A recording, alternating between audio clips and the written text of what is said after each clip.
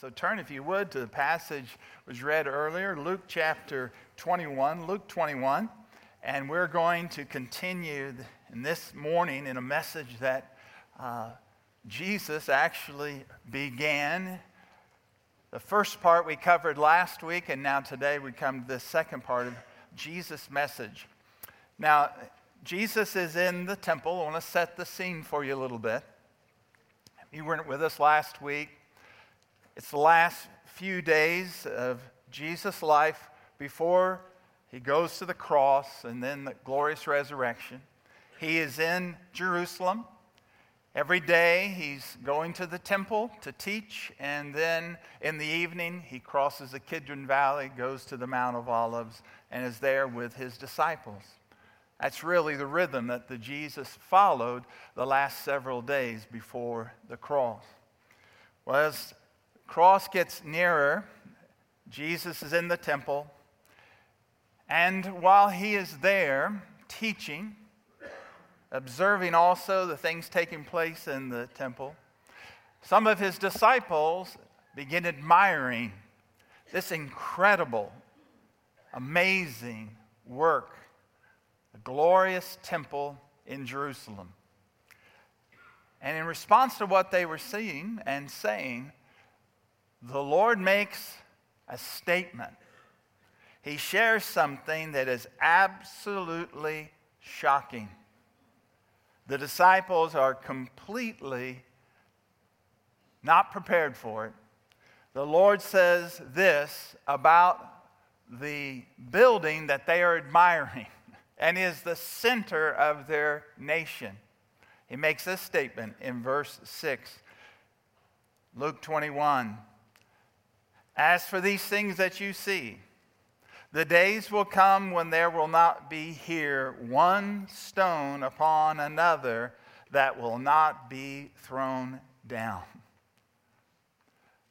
In response to their admiration of what was for their people, the focus of their faith, Jesus makes this statement. It's going to be torn down, not one stone left upon another. And of course, the disciples immediately want to know, what does this mean? How are we going to know when these things are about to happen? Verse 7, Jesus has made this statement, and then his disciples ask him. Look at verse 7. Teacher, when will these things be? And what will be the sign when these things are about to take place?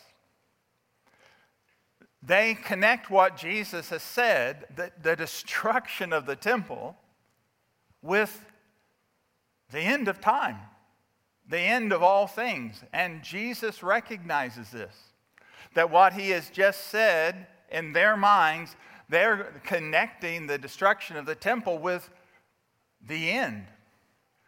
And so Jesus, in his answer, and this is important for us and able to understand this prophecy of Jesus, he separates these two events. He separates the destruction of the temple with the end of all things. And he does it by saying some of this is near, some of this is far away. As you read prophecy in the Bible, not just these words of Jesus, but as you read prophecy in the Old Testament, many times things that are stated that are very near are just a picture also of what is to come. And that's what the Lord is doing here. He's helping them to understand that between this destruction of the temple and the end of all things, there's going to be a period of time between those. And if you'll notice, let's review again. He says, here's what's going to happen. Disciples are going to face persecution. Verse 12, notice that. He says, you're going to be arrested. They'll persecute you. You'll be delivered up out of the synagogues into prisons. You're going to be brought before kings and governors for my name's sake. It says, there's coming a time, not just at the destruction of the temple, but on until the end of all things. You, my disciples, are going to experience persecution. But with the persecution, he says, do not forget this. With persecution comes what? Opportunity for the gospel. Opportunity to share. Notice verse number 16 and then 17. He says, make sure, verse 13 actually, this will be your opportunity to bear witness. That in this time of persecution, disciples, the season which is coming, you will have opportunity to bear witness. But then he makes them a promise that even though persecution will come to them and to the disciples to come, he makes this promise. Verse 18, but not a hair of your head will perish. By your endurance you will gain your lives. Notice what he said. Yes, your enemies may and will kill some of you, but not one of you will perish. And friends, how we need to keep that in mind. That those who can kill the body, they cannot touch the soul. Amen. God has complete sovereign authority, and he has given to every one of his children everlasting life, and Jesus said they will never perish. Amen. So he gives that word of promise and says, and you must continue with endurance. Trusting this promise, knowing what's ahead, you keep your endurance. Then, here's the next part of what Jesus had to say. Then Jesus continues. He's continuing this message. And the message is built around what? Notice, the message is built around the question that they have asked him. The question is verse 7. It's the key to everything Jesus is talking about. Teacher, when will these things be? And what will be the sign when these things are about to take place? How will we know? What will be the sign? And so Jesus, having talked about the temple's destruction, he then talks about what goes with that, the destruction of Jerusalem. Notice what he says. He says that there's going to come this time when the temple will be destroyed and Jerusalem will be destroyed. But he says there's near and there's far. Remember how Jesus is answering this. There are things that are about to happen. They're just a few years away, he tells his disciples, when the temple and Jerusalem itself are going to be destroyed. That's the near. But there is a far. There is coming another judgment, not just to Jerusalem, but to the world. And the Lord is bringing those two together in this message. And so I want you to notice here, what Jesus does is, as he talks about the destruction of Jerusalem and the coming of the end of time, the end of the age, he says that there are four things that he wants them to understand that define and describe what's going to happen. Okay? So follow with me here. Jesus defines and he describes for his disciples then and his disciples now four things that are on this timeline. First of all, he says that there will be the destruction of Jerusalem. Jesus defines and describes the destruction of Jerusalem. That begins in verse 20. It was read earlier. Look at your Bible. Here's what Jesus said. Here's the near. But when you see Jerusalem surrounded by armies, then you know its desolation has come near. Then let those who are in Judea flee to the mountains, and let those who are inside the city depart, and let those who are out in the country, not those who are out in the country, enter into the city. For these are the days of vengeance. The word vengeance here is a word of judgment by God. These are the days of vengeance, to fulfill all is written. Alas, for women who are pregnant, and for those who are nursing infant in those days. For there will be great distress upon the earth and wrath against this people. Now, it's important to note here, the word earth here, great distress upon the earth, is translated better and is in other translations. There will be great distress in the land and on this people. He's talking about the Jewish people, the people of Jerusalem and Judea. They will fall by the edge of the sword and be led captive among all nations. Now imagine if you're one of Jesus' disciples and you have been on a journey to Jerusalem. And just a few days earlier, you have marched with the cheering throngs down from the Mount of Olives, waving the palm branches and singing and declaring, "Blessed is the one who comes in the name of the Lord. Hosanna to the Son of David." What are they saying? The King has come. The King is here. They've just been a part of this, and now here is the King saying, this temple is going to be torn down. This city is going to be surrounded by armies and completely desolated. Now imagine if you were one of the disciples. Now, my friends, the reality of what Jesus is describing here is really beyond words, because just 30 years or more after Jesus spoke these words, there was a war of rebellion that started in the land of Israel against the Roman occupying forces. The Romans sent in legion after legion to bring it under control. The war raged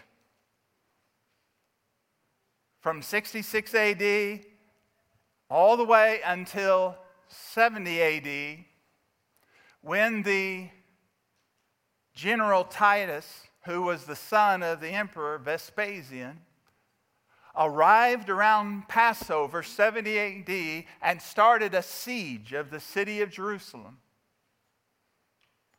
The city had swelled because of refugees from its normal size of maybe 400,000 to 500,000. It had swelled in its size to, the historians tell us, of maybe 1 million people were in the city.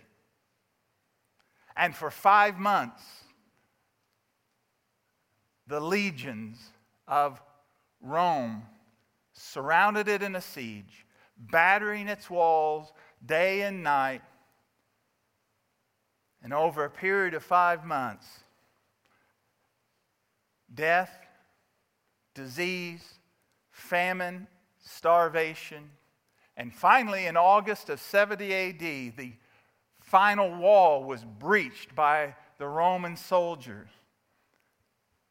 They charged into the city of Jerusalem, and the most unbelievable slaughter took place. No one spared.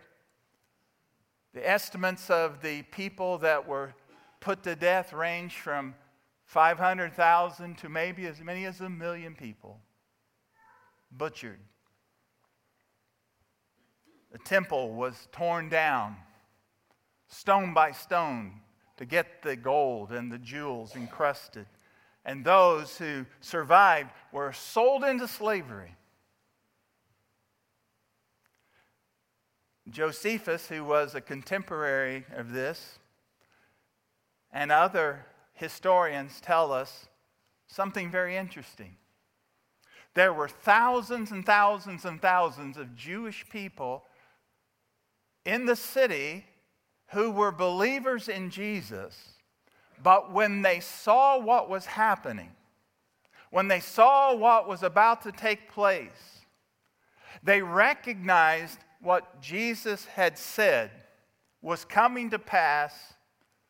There were also amazing signs that they interpreted of earthquakes, comets seen in the sky.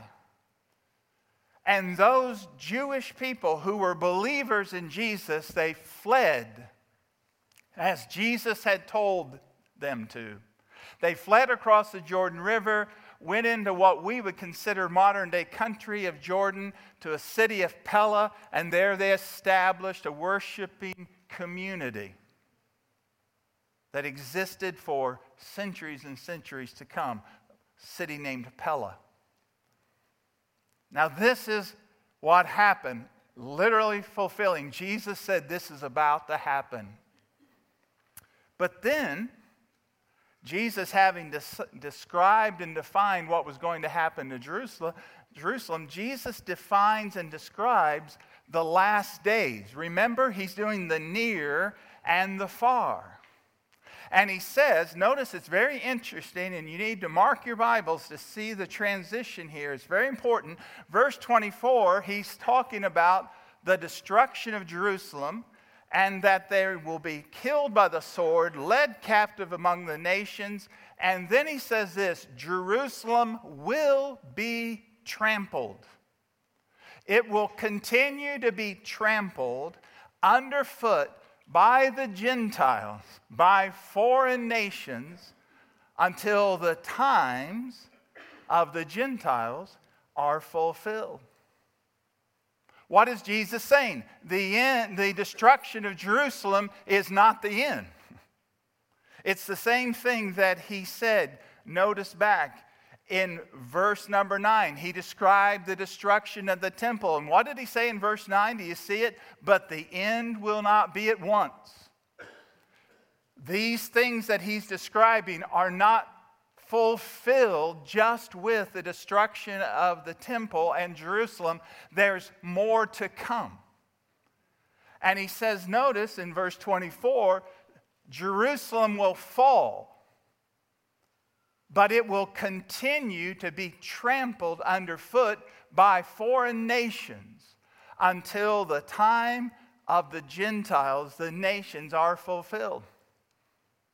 I read this week, one historian has said that there are on record 112 different conflicts since Jesus spoke these words for control of Jerusalem.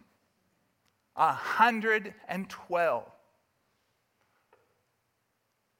Even to this day, there is constant threat in the city of Jerusalem and around Jerusalem.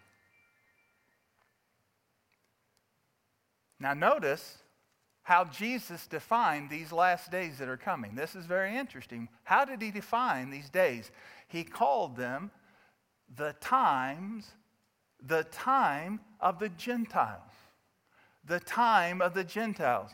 Jerusalem will be trampled underfoot of the nations until the time of the Gentiles, and this trampling comes to an end. You see, Jesus is here, as he describes trampling, he's describing what's going to be happening for year after year after year after year to the city of Jerusalem by the Gentiles. But this term, the time of the Gentiles, is not just associated, friends, listen carefully, with the destruction of Jerusalem and the continued trampling of Jerusalem. It's also connected with a time of the gospel going to the nations. Notice what Paul said. If you'd like to turn, Paul made reference to this in the book of Romans. There was a question. Here's what the Jewish people were saying. Those even who were believers in Jesus. How is it possible? All of these promises made to our fathers, made to Abraham, Isaac, and Jacob. How could all of these promises be made? And look what has happened. The Messiah has been crucified, and almost none of the Jewish people believe in him. What has happened? Well, Paul, who happens to be a Jewish man, has been shown an understanding by God of the times of the Gentiles. Romans chapter 11, verse 25, here's what Paul says.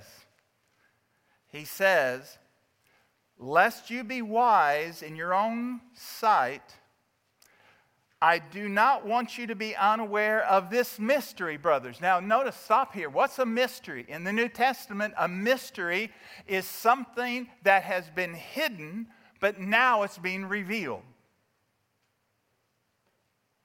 Anytime you read in the New Testament where there's something called a mystery, it means it was hidden in its understanding before, but now it's being revealed. So Paul is saying, here is something that's a mystery. It has been hidden, but now let me reveal it to you by the Spirit of God. What is it? Verse 25. Here is the mystery, that a temporary, partial hardening has come upon Israel. They don't believe. They've rejected their Messiah. They've crucified their king as a nation. They've called for the blood to be upon their heads. He says, this has happened. There's a spiritual hardening upon them, and this is going to continue until the fullness of the Gentiles has come in. The fullness of the nations. What does this mean? The Lord said that the gospel would go from Jerusalem to Judea to Samaria to the uttermost parts of the earth. And that this gospel would do something. Listen carefully, church. In the gospel of Jesus Christ, there is neither Jew nor Gentile. Christ makes everyone one in a brand new humanity, a brand new family. Whether you're Jew, Gentile, whatever your ethnicity, your native origin, male, female, in Christ, the wall's down. There's a new body being built that has nothing to do in Christ. Jews and Gentiles are united. And that's where the gospel is to go. People are lost if they're without Christ. If they're Jewish and without Christ, they're lost. If they're Gentiles and without Christ, they're lost. But Christ died for all. The sheep of Israel and the sheep far and scattered in the other nations to bring them back to God. And Paul makes the promise, though, God has not forgotten his people. His people that they knew as Israel, they are being reached. Those who come by faith are being reached through Christ. Jews and Gentiles. And this is going to continue. This is the time of the Gentiles. And this trampling of Jerusalem is going to continue. And this going out of the gospel around the world to Jews and Gentiles is going to continue. And what is this known as? What's this season that we're living in? It's known as the last days. These are the last days. Sometimes when we think that the Bible refers to the last days, we think it means the days right before the end. And at times it does mean that. But we are living in the last days. these days that we are living in, and the disciples, the followers of Christ, these are the last days. What did John say back in 90 AD? He said, brothers, my little children, these are the last days. But there's coming an end. There's coming an end to these last days. And as the final days of the age in which we live approach, Jesus said there would be signs that would begin to be even greater in demonstration. Look at verse 25 now. Go back to Luke. Listen to Jesus. He's talking about what's near, the destruction of Jerusalem. It's going to continue to be trampled. While it's being trampled, what's happening? The gospel's going out to all the nations. All right? But then he talks about something that's far, but it's going to happen. Verse 25, and there will be signs in the sun and the moon and the stars, and on earth distress of nations, in perplexity because of the roaring of the sea and the waves, people fainting with fear and with foreboding of what is coming to the world, for the powers of the heavens will be shaken. Jesus said there are these signs that are going to come to great demonstration at the very end. Now we have to be careful here. Let's stop for a moment. Jesus has told us there are signs that are associated with the very end. But we have to be very careful that we don't become people who are trying to pinpoint the day when all of this is going to come to an end. There's one thing every date has in common when people have set a date for the end of the world. Guess what?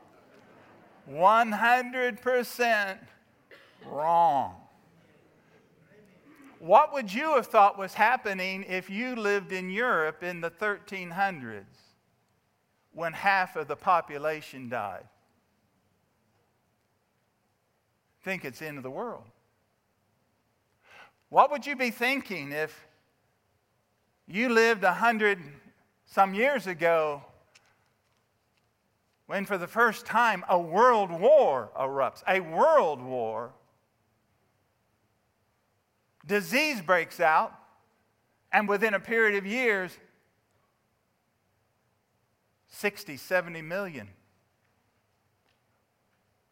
What were people thinking when there rose up a man like Hitler, slaughtering the Jewish people, 6 million just in Europe?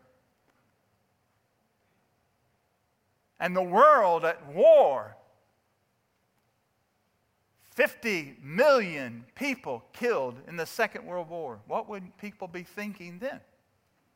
This is it. We have to be very careful.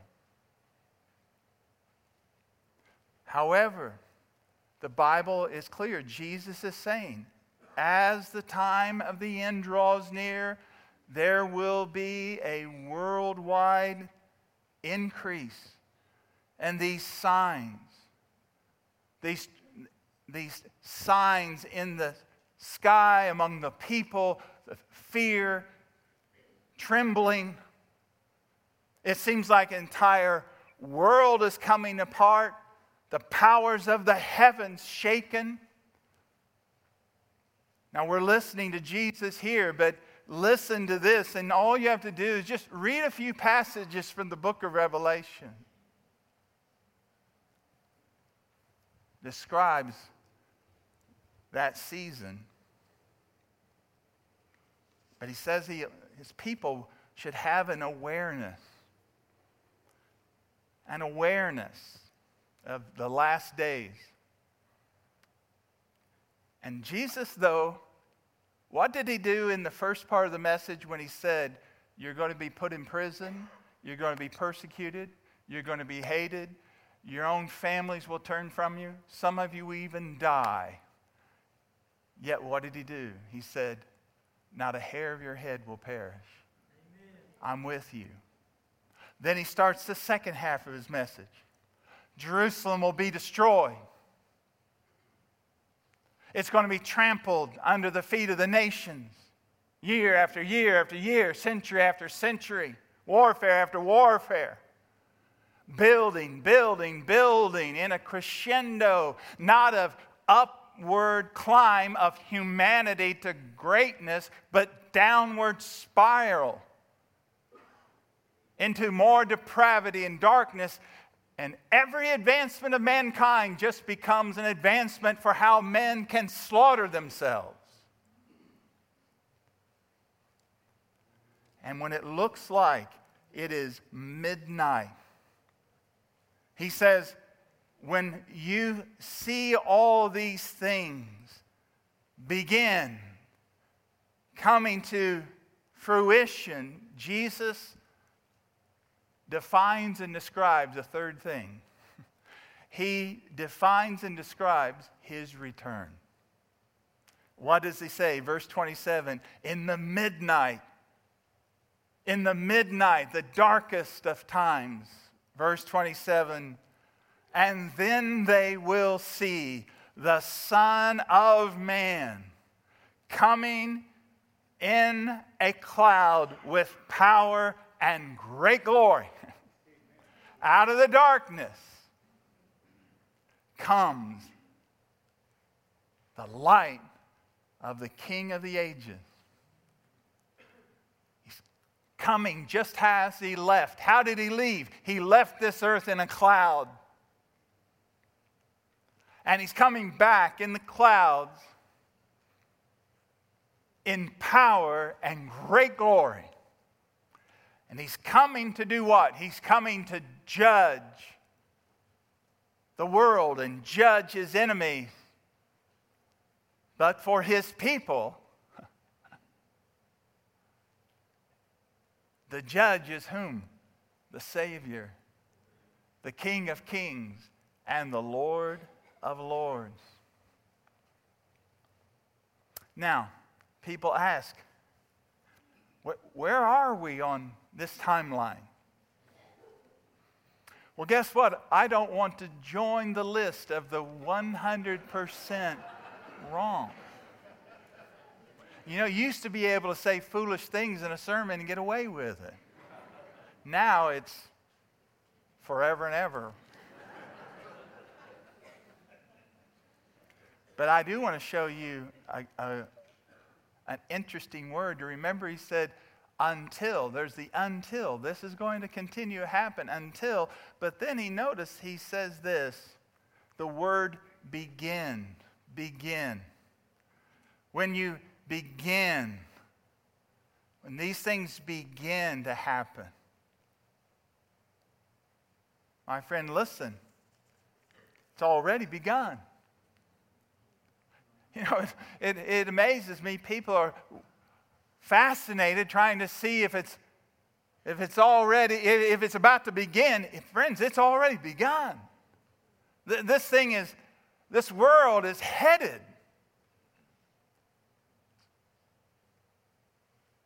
toward judgment and a day of meeting with the Maker, the King of Kings. It's already begun. So here's the question. How are we to respond? How are we to respond? Because knowing these things, and Jesus doesn't give us He does not give us this electron microscope of timeline of prophetic truth that we can know exactly every single thing. Those are the things that belong to God Himself. What did Jesus say to His disciples? They said, Lord, are you going to establish the kingdom now? And He basically said very nicely but pointedly, that's none of your business. Those things are delivered into the hands of the Father. Here's your business. You go to Jerusalem and wait for the Holy Spirit. And then you start being witnesses for me in Jerusalem, Judea, Samaria, and the uttermost parts of the earth. That's what you need to focus on. How are we to respond? And that's the last thing I want you to see quickly. Jesus defines and describes the attitude and the anticipation of his disciples. What should be our attitude? What should be our anticipation as we live in these times that are so challenging and hard and difficult, and we have every reason to believe that, yes, they could get worse? How are we to live? Verse 28. Now, when these things begin to take place, straighten up, raise your heads, because your redemption is drawing near.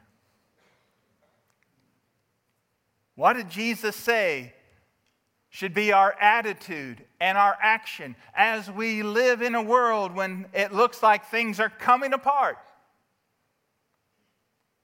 How are we to live? What's to be our attitude and our anticipation? Our attitude is to be straighten up. And our anticipation is to be look up. Straighten up and look up. What's Jesus saying? Change your focus. Stop walking, bent over, depressed at how terrible the world is and how badly we're being treated as Christians, and it's just not fair, and no one believes what they used to believe, and it's just all going straight down the tubes. And I was just watching the news. I've been on the news, and that's absolutely, I read this on the internet. And the next thing you know, we who are supposed to be the light of the world with our depression and anger and anxiety, we are putting a bushel over the light of the hope of a coming Savior. Amen. Straighten up, Jesus said. Get your mind right. And stop focusing so much on looking around, looking down, look up. When you see these things, what's the hope? The Redeemer's coming. The redemption is coming. It's not the end. It's the beginning. Amen. What would it be like if we could understand? Living in the last days means it's not midnight. It's just about dawn. The day star is rising. It's not the end. It's the beginning. You haven't even begun to live, my friend, neither have I. Because our redemption is coming. What's redemption? I've been redeemed. Well, yeah, but you got more to come. You're all ready, but not yet. You know you're not what you ought to be. But thank God in Christ, you're not all you're going to be. Redemption. Deliverance from this old body. Life with Christ the Redeemer. It's not the end. It's the beginning.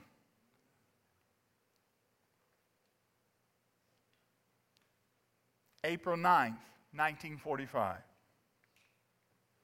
On the express command of Adolf Hitler, as he cowered in the darkness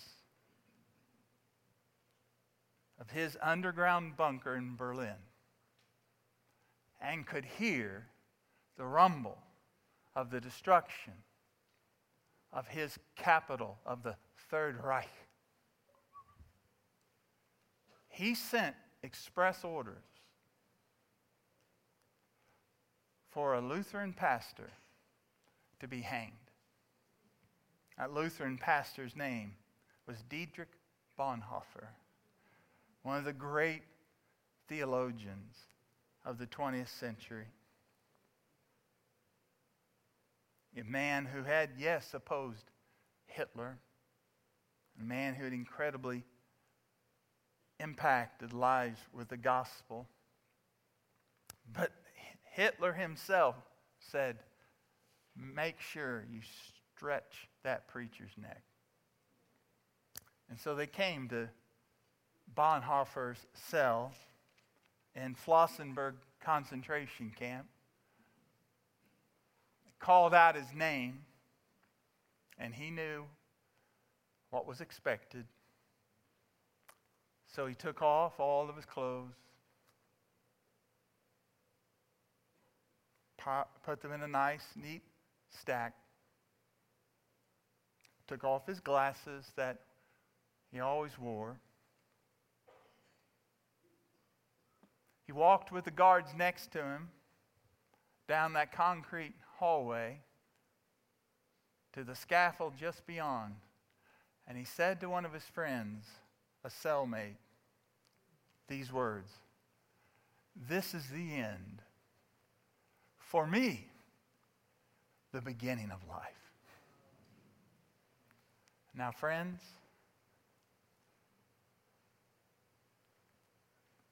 that's how we should approach the end. Whenever it is, however it is, it's not the end. It's the beginning of life. Let's bow our heads in prayer.